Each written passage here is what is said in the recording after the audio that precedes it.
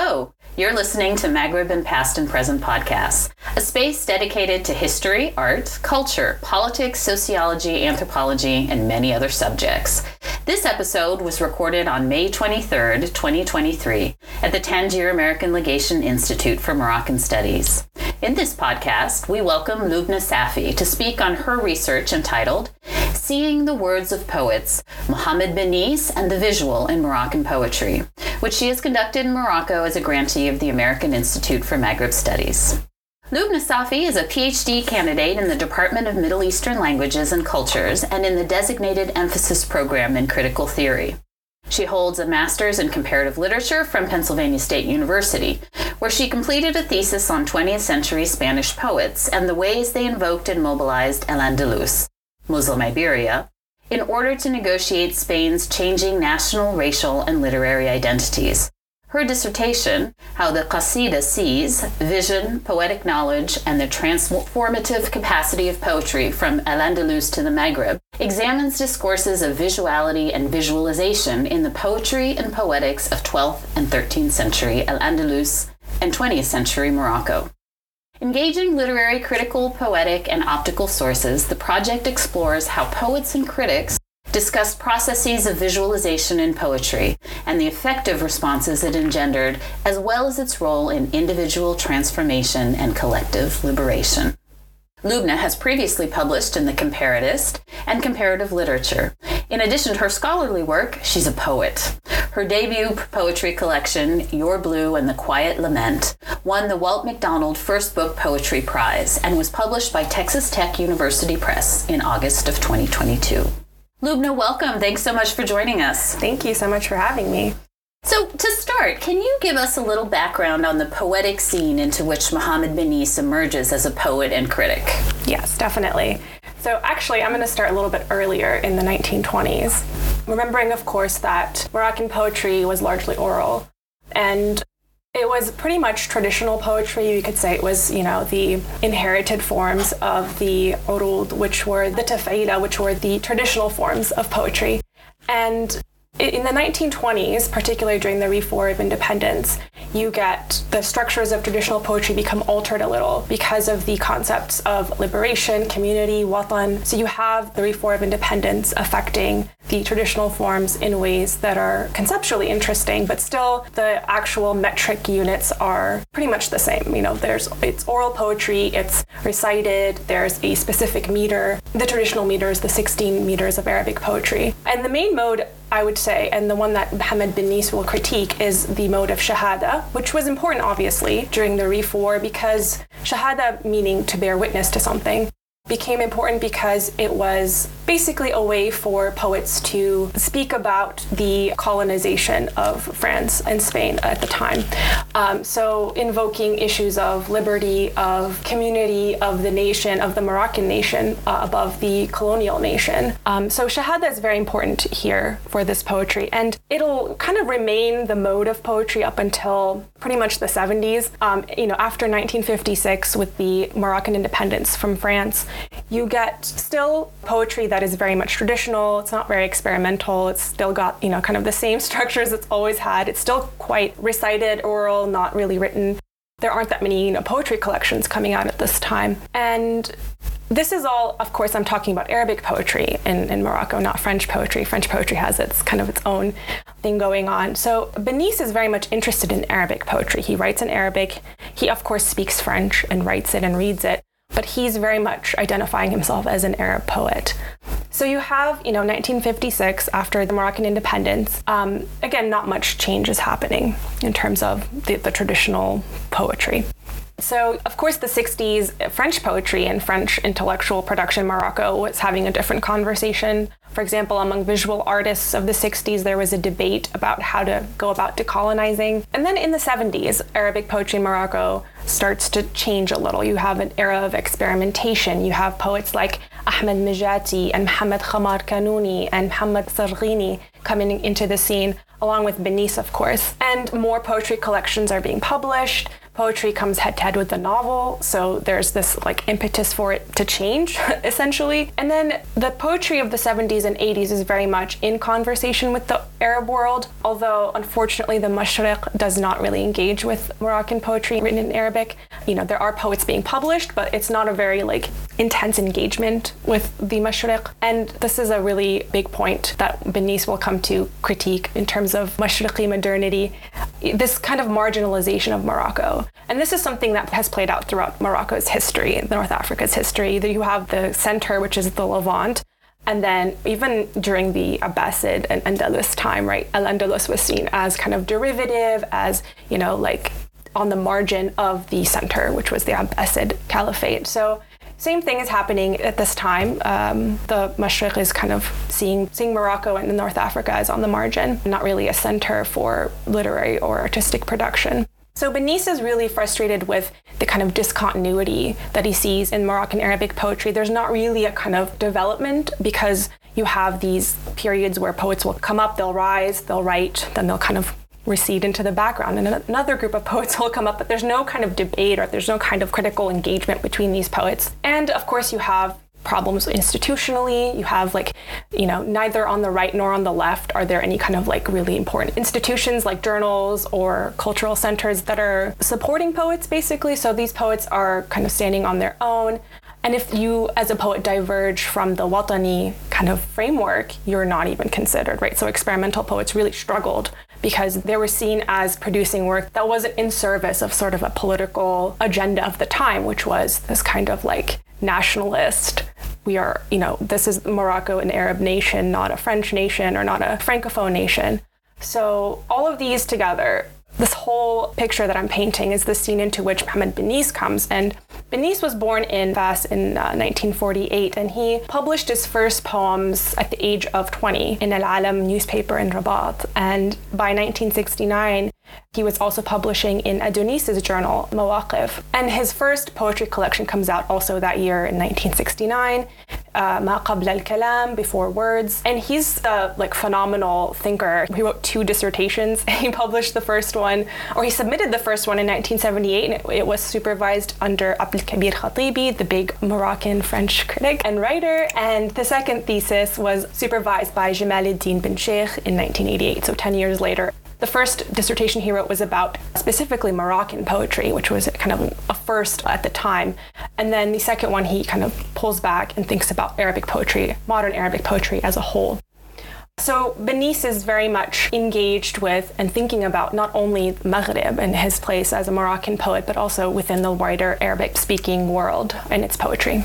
So can you tell us a little bit more about Bennís's concept of writing and how it responds to his frustrations with the state of Moroccan poetry? Right, exactly. So, you know, I mentioned this idea of discontinuity, which he calls al-inqita. And in 1981, Bennīs kind of lets out his frustration with this in a manifesto that he writes called Bayan al-Kitaba, which translates to Manifesto of Writing. And he publishes this manifesto actually in the journal that he co-founded called Al-Thaqafa Al-Jadida. He co-founded this journal in 1974 with Abdul Qadir Al-Shawi and Mustafa Al-Misnawi. And all of these poets and writers were coming out of this small town called Al-Muhammadiyya between Rabat and Casablanca. So they're in between 2 big cities, but they're not in the city, which I think is important to think about. So in this manifesto, Bennīs is critiquing this idea of shahada that I mentioned earlier. So this idea of only writing political poetry, or only writing poetry that is backed by a single framework of thinking about the nation. And he critiques it because while shahada as a term comes from, you know, bearing witness or witnessing something, so it's very engaged in that way, it still is devoid of sensory experience because it's following kind of formulas. You know, if you think of like chants or slogans, he's kind of thinking of poetry as turning into that. It becomes kind of the same poem written over and over again. It's a poem that is exalting the nation, it's exalting a specific ruler or exalting a specific idea. And he's critiquing that because he's saying, well, it's all in memory, it's not in the actual lived experience of the poet. So essentially, his big critique of Shahada is that it is just political poetry devoid of any kind of personal experience of the poet. And he's offering something else. He's offering a concept that he calls kitaba. And he basically wants it to be just open-ended. He wants it to be, it's not even poetry, it's both poetry and prose. It's kind of an orientation to the work. So you're writing, you have kind of an openness, a mode of questioning. You're skeptical, you're kind of not worried about generic limitations. You're just a writer confronting something that has come up for you. And he sets up 4 parameters for kitaba. He talks about experimentation, so this idea of play. He talks about the necessity of criticism, which is an issue at the time because a lot of thinkers and writers writing in Arabic are kind of allergic to theorizing and allergic to writing criticism because they think of it as a Western exportation or something that French writers do.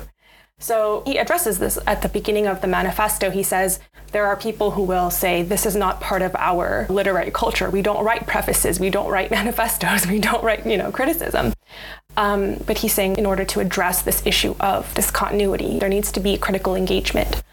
And the other 2 parameters that he sets up, so in addition to experimentation and criticism, practice and then liberation. So everything is in the service of the liberation of the self and also of, the community. A lot of later scholars will say, well, kitaba sounds a lot like the French écriture. Derrida and Barthes obviously are important thinkers for Bennīs.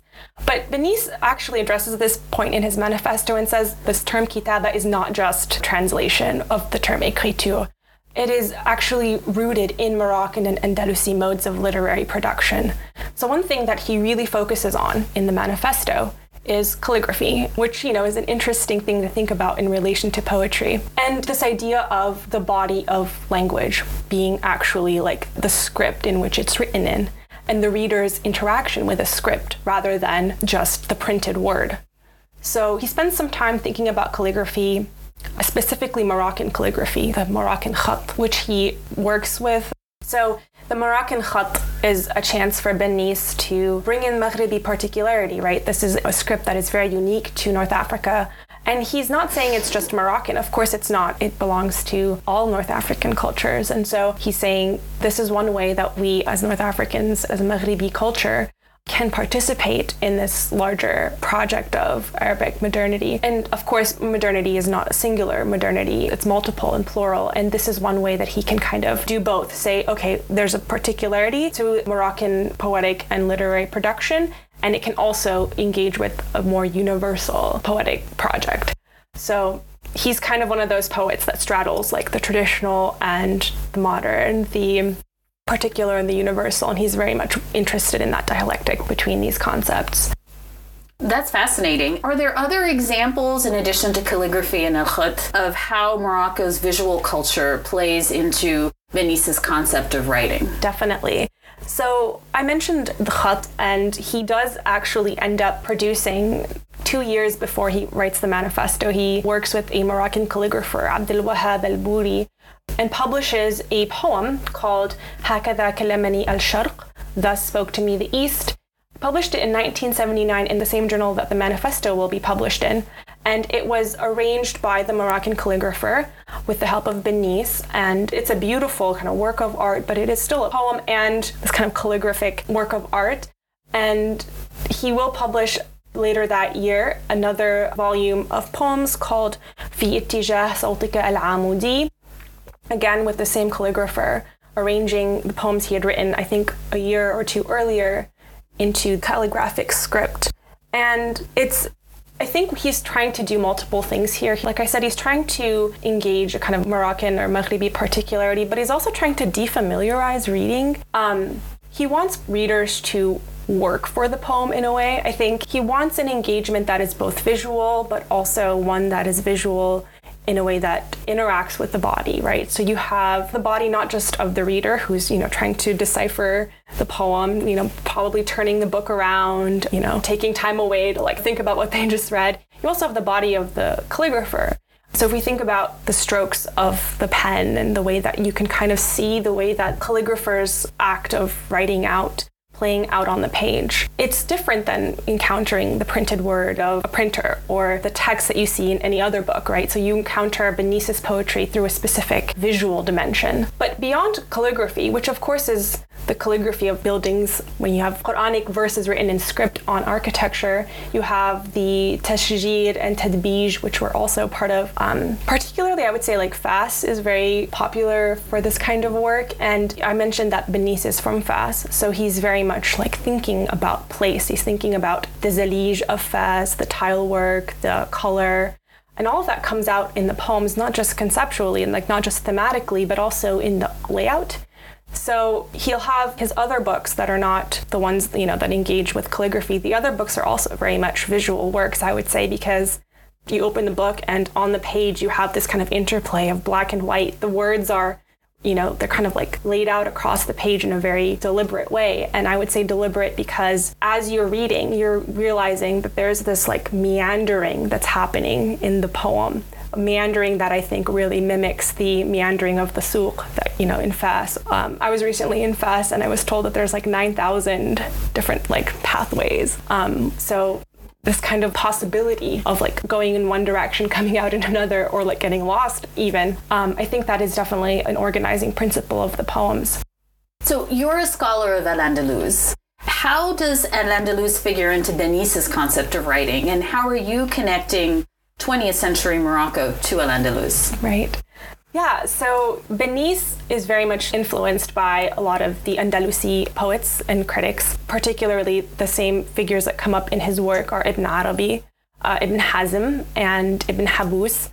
And he's thinking about Al-Andalus, specifically its poetic tradition of the Azjal and the Muwashahat, but he's also, I think, maybe not explicitly, but implicitly there's this connection that he solidifies in his later writings, particularly in his book Kitabat al-Mahu, where he starts to think about orientations to the past. There's different modes of orienting to the past, and he doesn't want a singular one. This is his critique of traditionalism. It has one view of the past, and it's kind of a solidified, sedimented past. The way to think about this is to think that he has two modes of addressing or orienting oneself to the past that he talks about. The mode of Antara, who is a pre-Islamic poet, and the mode of Abu Nawas. So Antara's mode is to stand at the Atlal and address them, address the ruins. And this kind of questioning of place is one orientation. And another is Abu Nawas, who, legend has it, was told to memorize 1,000 poems. His teacher told him, memorize 1,000 poems and then you'll be ready to compose poetry. So he does that, he memorizes 1,000 poems, comes back to his teacher, and his teacher tells him, now forget everything you memorized, and then you'll be able to write poetry. So this idea of the past as having left a trace in you that you're recovering, but not in any clear way. So it's there, it's like a specter, but it's not one hegemonic way of understanding the past. And he's very much interested in that. And then of course, there's the Andalusi Madih, which he talks about a lot in his work. Madih being praise poetry. And additionally, Bennīs published in 2018 a book called Andalus al-Shu'ara, which he basically anthologized some of his favorite poems from Al-Andalus. So he's very well read in the area, and thematically as well as formally, he brings in elements of Al-Andalus. I would say in the way both of Antara and Abu Nawas. So Al-Andalus seems to be very much in his being, and it comes out in his poems, not necessarily in any directed way, but his kind of mode of questioning, his mode of openness to the past also allows him to do that, to bring Al-Andalus in a way that isn't prescribed or formulaic. So Bennīs has written this monumental manifesto, and what was the response?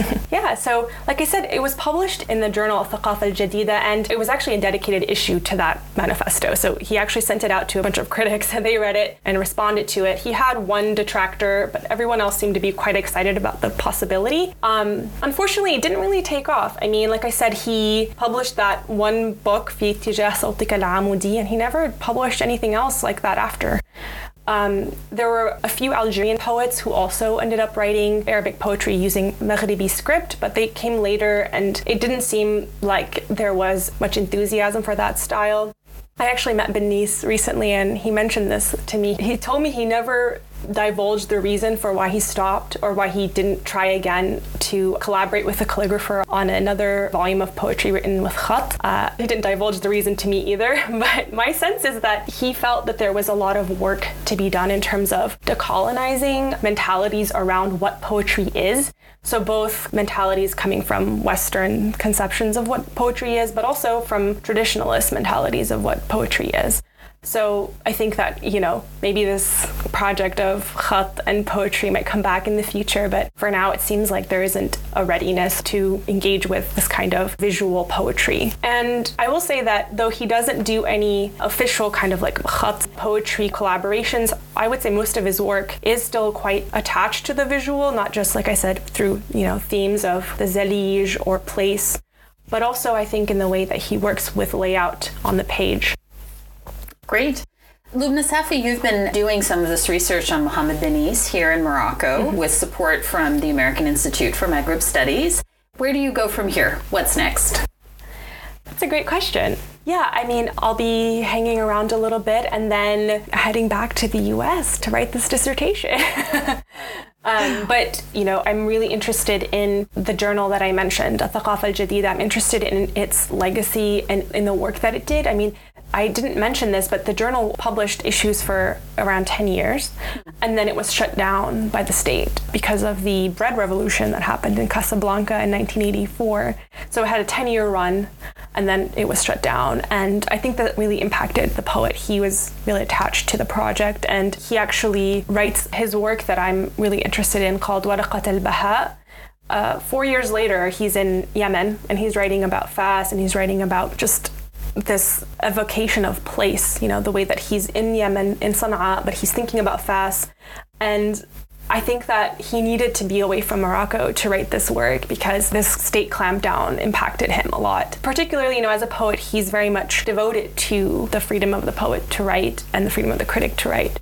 And so, he wasn't able to write this collection, I think, until he left Morocco for a little bit. Left kind of that feeling of like, there's someone watching me or there's someone waiting to shut down my journal. Yeah, that's what's next for me. Well, I imagine once you're away from Morocco, too, you'll have all kinds of perspective and thoughts about the research you've been doing here. This has been Lubna Safi talking about seeing the words of poets, Muḥammad Bennīs, and the visual in Moroccan poetry. Thank you again for joining us. Thank you. And thank you for listening to Maghreb in Past and Present podcasts. Other episodes are available on our website, www.themaghrebpodcast.com, as well as on iTunes, Podbean, Apple Podcasts, Google Podcasts, Podbean app, Spotify, Amazon Music, TuneIn, Alexa, iHeartRadio, Player FM, Listen Notes, Samsung, Podchaser, and Boomplay. Listen to us today.